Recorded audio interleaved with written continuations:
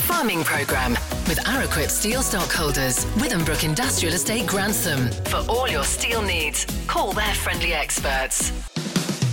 How's your journey to net zero going? Need some help? Perhaps a competition with a financial incentive? Really what we want is that farmers are producing and doing projects which do have a sustainable objective, both from a technical point of view but also from a financial point of view as well.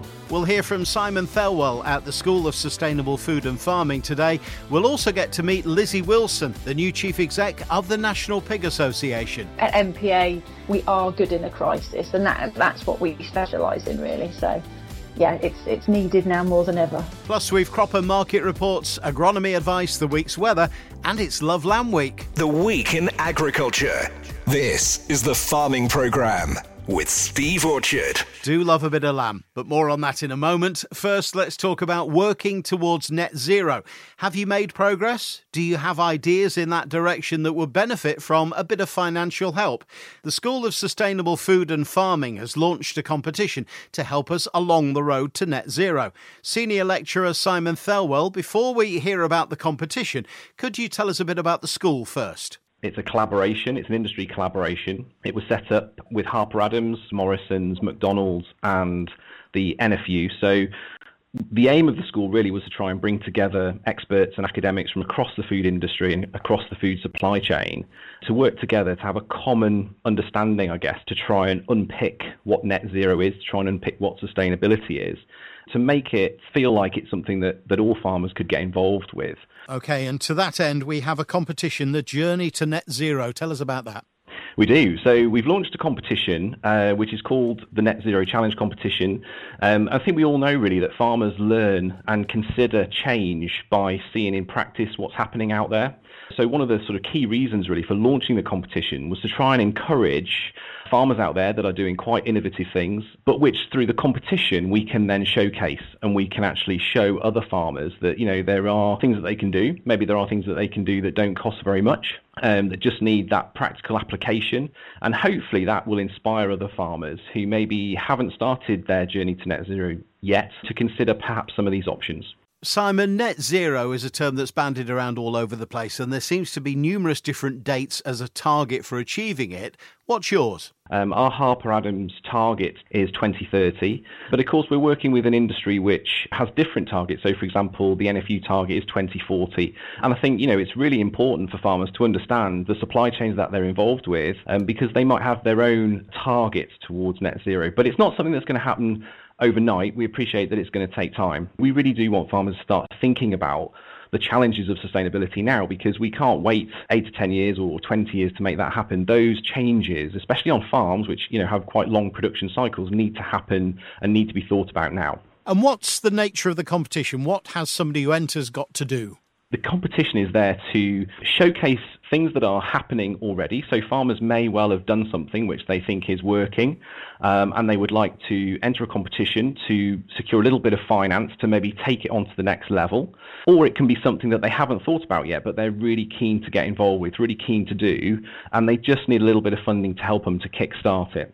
What we're asking farmers to do really is to tell us a little bit about their current business, to tell us about their sustainability goals and ideas, to maybe talk a little bit about the initiative that they're thinking that they'd like to do or they'd like to develop, and to, I guess, contextualise it really from a sort of, what is the project about, but also thinking about the finances.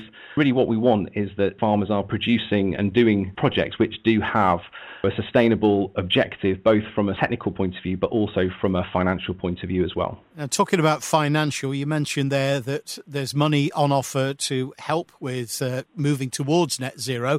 What kind of prize are we talking about?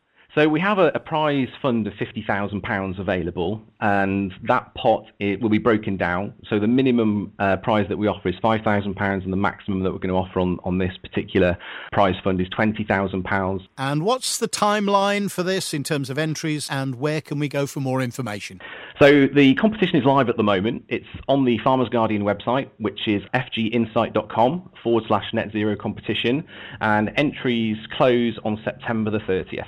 All right, well, good luck. Let's hope you get lots of entries. Simon Thelwell at Harper Adams and the School of Sustainable Food and Farming, thank you for joining us on the Farming Programme this morning. Thank you very much. Everybody's got their favourite meat. For me, it has to be roast lamb. or a shank, or a chop, or a curry. Really don't mind. Love pork and beef too, but lamb's my favourite. Anyway, this week I've got the perfect excuse to indulge myself even more. It's Love Lamb Week. Phil Stocker, National Sheep Association Chief Exec, good morning. Welcome to the Farming Programme. Good morning, and thank you for asking me on. That's a pleasure. Nice to talk to you again. Love Lamb Week is on then until Wednesday. Been going a few years now, hasn't it, Love Lamb Week? So it started about 8 years ago, and it was initially created by Rachel Lumley, a sheep farmer up in Cumbria, who very sadly passed away 18 months ago now. But, she left a really long-lasting legacy, which, is fantastic, and it allows us to have an annual celebration now of something she was passionate about, which is about local food and our sheep industry. And it's turned now into an annual campaign that allows us to get behind the celebration at a seasonal time, when we've got lots of really good quality lamb coming onto the market. To be able to get out and talk about that and celebrate it is something really special. So let's talk about the campaign. What's actually happening in Love Lamb Week? There'll be lots of things happening on lots of levels. First of all, there's going to be a lot of social media activity, and we will have some of our National Sheep Association Next Generation ambassadors that are going to be very active on social media, talking about what they're doing and talking about how great a product British lamb is. And then at a market end as well, the supermarkets are more heavily involved in this than they have been previously. So we will see some supermarket promotion of British lamb, which is really, really welcome. But then on a more local level, there's lots of more local initiatives where we've got farmers that are doing promotions through farm shops. One fairly local to us who is supplying lamb to a local pub, and the pub is changing the menu to a whole range of different lamb-based recipes. They've done that for a good number of years now, and whenever they do it, it goes down a treat. People like it, and the other good thing about all of this, of course, is it lasts beyond that week as well. If you get pubs or hotels that are involved in these sorts of things, they don't just stop at the end of the week. They find out, they do learn how what a tasty product lamb is, and they'll keep it on the menu on an ongoing basis. So I think really just to talk about it, farmers who wouldn't sell lamb direct and don't have that normal contact with the marketplace, I guess the big thing is to talk about it. I think the more noise we can make about this, any farmer can do that in their local community through their friends and their people that that may not be farmers, just to let them know that Love Lamb Week is going on. And to talk again about how tasty and how nutritious and how sustainable a product British lamb is. And where can we go for more information if we want to get involved and support this, Phil? You can come to the NSA website. There'll be links direct there to what's going on. So the NSA website is a good place to go, or the ASTB website. Lovely. Well, I wish you all success with a great campaign. Phil Stocker, National Sheep Association Chief Exec, thanks for joining us again. Thank you very much. Time to get the oven on, I think. Love Lamb Week continues until Wednesday, the 7th of September. And time for some agronomy advice now with Sean Sparling. Good morning, Sean. You love a bit of lamb? Yes, morning, Steve. Yeah, I do indeed love a bit of British lamb, but it has to be British. I think lamb from anywhere else, you can taste it. It doesn't have the texture or the environmental credentials, which are so important these days. So, yeah, British lamb, absolutely lovely. Bit more weather then, last 7 days. No more rain, but warm, sunny days. And if anyone was in any doubt as to whether the yellowing in their sugar beet was anything other than nutrition, thanks, of course, to that hot and droughty last couple of months, then that rain 3 weeks ago and the half an inch of rain at the end of last week should have made up your minds. Sugar beet has gone from showing real yellow chlorotic leaves to being lush and green once again as that beet grabbed hold of a long-awaited drink, and the moisture in the soils then enabled that sugar beet to get hold of the nitrogen and the other nutrients that were all tied up in that dry, dusty stuff underneath them. Huge difference then in the last 7 days. And of course, with sugar beet fungicides having gone on too, most of them, like Escolta and Priory, Angle, etc., based around strobilurine chemistry, you'll have also had that strob effect too, that physiological greening, that physiological boost to get these crops to green up too. But all in all, the sugar beet, I think, looks as well now as it has done all season, thanks to that drink over the last few weeks. Disease levels had, as I said last week, started to increase. There seems to be more powdery mildew out there than rust, but the fungicides that we've been putting on, the Escolta, the Priory, the Angle, and things like sulphur, they will easily dry up that mildew. Cercospora also being reported, not much of it out there yet, but it is able to be found and it will come. We do have the right conditions for it now. We, of course, now have registration for Caligula, which is better than our existing armoury against Cercospora, but it's not a miracle cure. It's not perfect, so still very important to time these fungicides well. The second fungicide timing is between 4 and 5 weeks after the first, when the conditions and the disease pressure dictate that you go out and do so. Watch those harvest intervals as well, of course. Check the label, speak to your advisor. So monitor those crops closely and don't miss the opportunity to drop in a bit of manganese and magnesium. It's cheap, but it's very, very effective at just making sure these healthy plants remain so. And this sugar beet needs to do some serious growing now over the next few weeks. It needs some root putting on and it needs some serious sugar putting on. So plenty of sunshine and a few more wet days are required yet. Factory will soon be open. I can't believe that it's got to that time of year already. Can you? Oilseed rape, starting to see a few issues now. Slugs and cabbage stem flea beetle, of course, topping the pop. Slugs showing up all over the place. Heavy land, heathland, anywhere really. You just have to look for them. Tiny little 2 mil fellas up to the 10 mil grey field slugs. And if your crop's struggling to come through, just have a dig down. You may well find they're taking these plants before they come through. Just be alert and be vigilant. They can take a crop of oilseed rape almost overnight, particularly if they're small, backward, dry, emerging crop. Now we're seeing it once again where we've got less than ideal seed beds out there. There's plenty of them about after that hot, dry summer, particularly where a leg and discs have been the main method of establishment, and where relatively open and cloddy runs where the seeds are the result. And it's always going to be worse for slugs when we leave gaps for them to move about in. They don't burrow, they use the spaces we leave them. So there are fewer issues in drilled fields that have been rolled, but even in those fields we're having some problems too. So get your traps out, treat them accordingly. Cabbage stem flea beetle as well. That activity, as anticipated, I suppose, has increased over the last 7 days. Some areas around Lincoln, the bottom of Lincoln, north of Newark, around Horncastle on the Wold, seeing a marked increase in cabbage stem flea beetle activity. And remember, pyrethroids are not the be-all and the end-all. You have to time them right. They're not residual. Therefore, if you see the damage from cabbage stem flea beetle and you feel you need to treat because the damage is so great, then 50 mils of something like lambda-cy halotrin, that's the maximum you can apply from cabbage stem flea beetle in the autumn. And if you do need to treat, the adult cabbage stem flea beetle have to be present in order for you to control them. It's not residual. So we've seen far better results from going just after dark. Get out there with a torch in damaged fields. See if they're active. If they are, that's the perfect time to treat. But then again, if they're active in the field at any time of the day, that's the time to treat. They have to be there. It's no good seeing the damage in a field and immediately getting the sprayer out and going and spraying if those adults are sheltering from intense sunlight, from wind, from rain, etc. So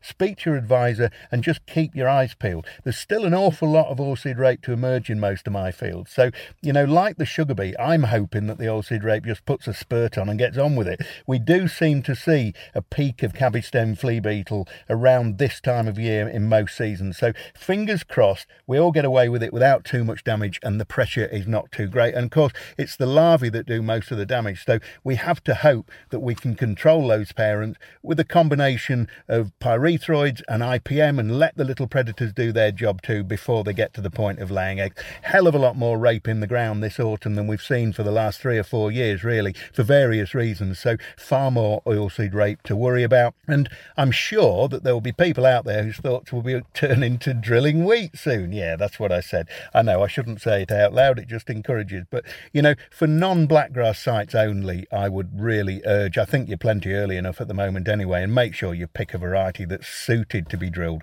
in mid-September.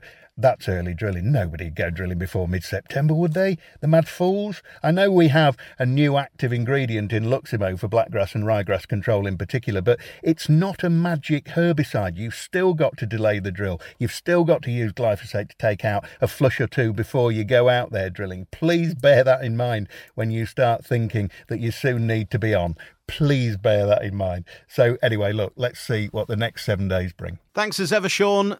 The Farming Programme with Araquip Steel Stockholders, Withambrook Industrial Estate, Grantham, supplying the region for over 40 years.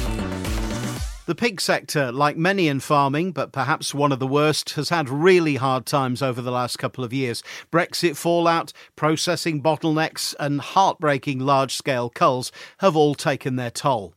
We've spoken in the past to Zoe Davis, who was, until recently, the National Pig Association's Chief Exec. Zoe's moved on to the NFU, and we wish her well, to be replaced by Lizzie Wilson, who I'm delighted to welcome to the farming programme for the first time. Could we start, Lizzie, with a bit of a potted history of you and how you got where you are? So originally a dairy farmer's daughter from Warwickshire, grew up on a tenanted council dairy farm. Decided that I wanted to go to Harper Adams, did a 4-year course there. So I did a Bachelor of Science Honours in Agriculture with Animal Science. And as part of that course, you had to do a year's industrial placement, which is great because, you leave with not only a degree, but you leave with a year's commercial experience as well. And I decided that I knew cows. I didn't really like sheep or chickens, and decided that I wanted to try my hand in the pig sector. So did a year up in Aberdeen for what was then Grampian Country Pork. And although I didn't massively enjoy my year up there, I did really enjoy working with the pigs. And that's what I decided I wanted to do from there on in. Then went to work for BQP on their trials site near Snape in Suffolk, and ended up specialising more in environment and then sort of liaising with Waitrose, their dedicated retailer, and looking after their third-party farmers who supplied into the Waitrose supply chain. Then went to work for Elanco for a very short stint, a bit of a stepping stone really, and then the MPA job became available and it was what I'd always aspired to do. So jumped at the chance, and Zoe was made general manager at that point, and then I secured the role as regions manager, and that was 2011. So yeah, that's how I got here. And here you find yourself in the top job, replacing Zoe, who's gone off to the NFU, and obviously we wish her well. So a lot of experience, not just in the pig sector, but within the National Pig Association as well, which is clearly going to be necessary, given the situation that not just the pig sector, but agriculture finds itself in. And I noticed on one of your press releases that you specialise in crisis management. That should stand you in good stead at the moment, shouldn't it? Absolutely. I mean, that really refers to part of my policy area is dealing with animal rights, whether that's exposés, whether it's just general behaviour or general social media presence, etc., whatever that entails, liaising with retailers and processors and producers, gathering intel, etc. And, at MPA, we are good in a crisis, and that's what we specialise in, really. So, yeah, it's needed now more than ever. Is the sector still in the same kind of crisis mode? I mean, you've had Brexit to deal with. We've had the fallout from Brexit anyway, prices, bottlenecks with processing and so on. Quick update, where are we at the moment? We're in a very similar position, sadly. Prices are much better. They now sit just under £2 a kilo, which, is unprecedented. But sadly, input costs are way above £2 a kilo. So producers are still losing money per pig. I think the HDB average is £30 a pig. And then you've got the energy crisis looming as well. And, producers are quoting us that their bills will have quadrupled in price. And how on earth you deal with that on top of, they've been losing money they're coming into their 8th consecutive quarter now. And like you say, we've dealt with Brexit, we've dealt with COVID, we've dealt with 2 backlogs of pigs. They're now hemorrhaging money and have been for a very long time, and they're tired. They're absolutely exhausted from battling with, these consecutive challenges one after another. And you look forward and there's not that much light at the end of the tunnel either. I mean, I know pig prices are good and supply will really start to tighten from sort of September onwards. We've lost about 15% of the sow herd and there will be more. I think producers were hanging on until September to see if this hole in supply really pushed pig prices up and made it worth their while to stay in. So there'll be some making that decision. Once that starts to feed through, obviously just your standard supply and demand, prices will tighten. We're seeing it across the EU as well. Supply's tightening there, that's pushing their prices up, and that always helps our prices too. But then demand for meat is very flat at the moment. The cost of living crisis, everyone's watching their pennies. I mean, pork is far better priced in comparison to other proteins, but, general meat consumption is down anyway. And, if we want to recoup some of the costs to cover cost of production, then prices in store are going to have to go up. And, that's potentially going to inhibit sales even further. So we're kind of sat at the precipice again at the moment, waiting to see what happens with regards to supply, prices. We've obviously got a new PM coming in at the beginning of next week. And, if we make assumptions as to who it's going to be, there'll be a reshuffle. We'll have new ministers, potentially lose Victoria Prentice, who's been extremely supportive. And we're very thankful for that. But that means as a sector, we have to start all over again. We have to engage with those ministers. We have to brief them. We have to identify, their areas of interest. We have to try and flag our areas of concern. And we're shouting against the backdrop of, every other agricultural sector at the moment as well. You've certainly got your work cut out. Wish you well for the challenge. Lizzie Wilson from the National Pig Association, thanks for joining us. Thank you very much. To the markets now, starting with livestock from Louth Livestock Market auctioneer Oliver Chapman. Morning, Oliver. Good morning, Steve. Another weekly roundup from here at Louth, a slightly quieter one for the bank holiday with just sheep on offer. See an SQQ of 242.14 pence per kilo with an all-in average of 242.91 pence per kilo. Top spot goes to Jim Birkwood of Thoresby at £130 per head, while the pence per kilo is topped by EJ Benge at 276 pence per kilo. Moving on to the cull ewes, very similar number forward and very similar trade with an all-in average of £86.50. Topping for TR Gladwin of Kettleby at £128. Finally, store sheep and just a handful of lambs which were pulled from the prime section as they didn't just carry enough flesh. Topping for S. Morley of Market Stainton at £72 per life. That wraps the weekly market report up. A reminder that tomorrow, Monday the 5th of September, is our first store cattle sale of September with 60 plus store cattle entered of varying ages and sizes already. And then on Friday the 9th of September is our second store and breeding sheep sale. Entry still open. So to discuss all marketing options, whether it be for the prime or cull sections, or the store sections, please do not hesitate to contact me. This is Oliver Chapman for Masons and Louth Market, and thank you. Thanks, Oliver. And with the weekly grain market review, Openfield's Alice Killam. Morning, Alice. Good morning, everyone. September is upon us, but I'm clinging on to summer for as long as I can. We started the week playing catch-up on the back of a bank holiday. Turbulence seems to sum up the week, with Tuesday seeing an early morning £8 rise to then close only £3.50 up.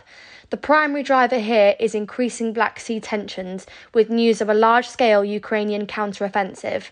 We could also see later in the week that London Liffey was helped notably by a weakening pound. Important to remember that as we are set up to export grain, a weaker pound means that our internal values rise. We heard some more negative news coming out of Ukraine in the middle of the week, with their second largest port being hit by Russian shelling, causing a fire that still hadn't been put out at the time of recording. Such actions further raise questions as to the longevity of Ukrainian exports and, more to the point, their ability to backfill portside facilities to allow vessel loading. Doubts are now being raised as to whether the export corridor agreement will be extended beyond the initial 120-day period. Russian wheat prices are now competitive, which should improve their export pace, which is still circa 10 million tonne below the USDA's forecast. Bubbling elsewhere, and something worth keeping an eye on, is the news of possible fresh lockdowns in China. This could have a negative effect on commodities, as we would see a shift in demand.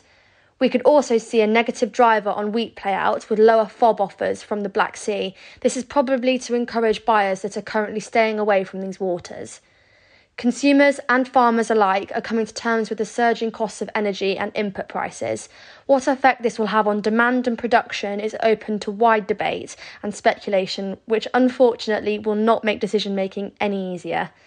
Maltings and merchant stores are getting full now and slowly digesting what will probably be a record crop of spring malting barley. Maltsters only want to buy from January onwards at this point. Malting premiums over feed have reduced further, so about £20 for October, up to £25 in the new year. French Matif oilseed rape fell lower again in the first part of the week, with a larger soybean crop in South America and a return to normal yields in Canada. Matif rapeseed rebounded on Wednesday on technical buying as the price hit the perceived support level and traders re-entered the market. The domestic market remains supported by good demand, a tight supply and few sellers. Prices for this week: feed wheat September 249 to 259, October 252 to 262, December 254 to 264. Milling wheat premiums around the £40 to £45 mark. Barley September 228 to 238, October 229 to 239, and January 23 we're looking at 231 to 241 pounds. Oilseed rape September 492 to 502, October 495 to 505, and November 498 to 508 pounds. Have a great week, everyone.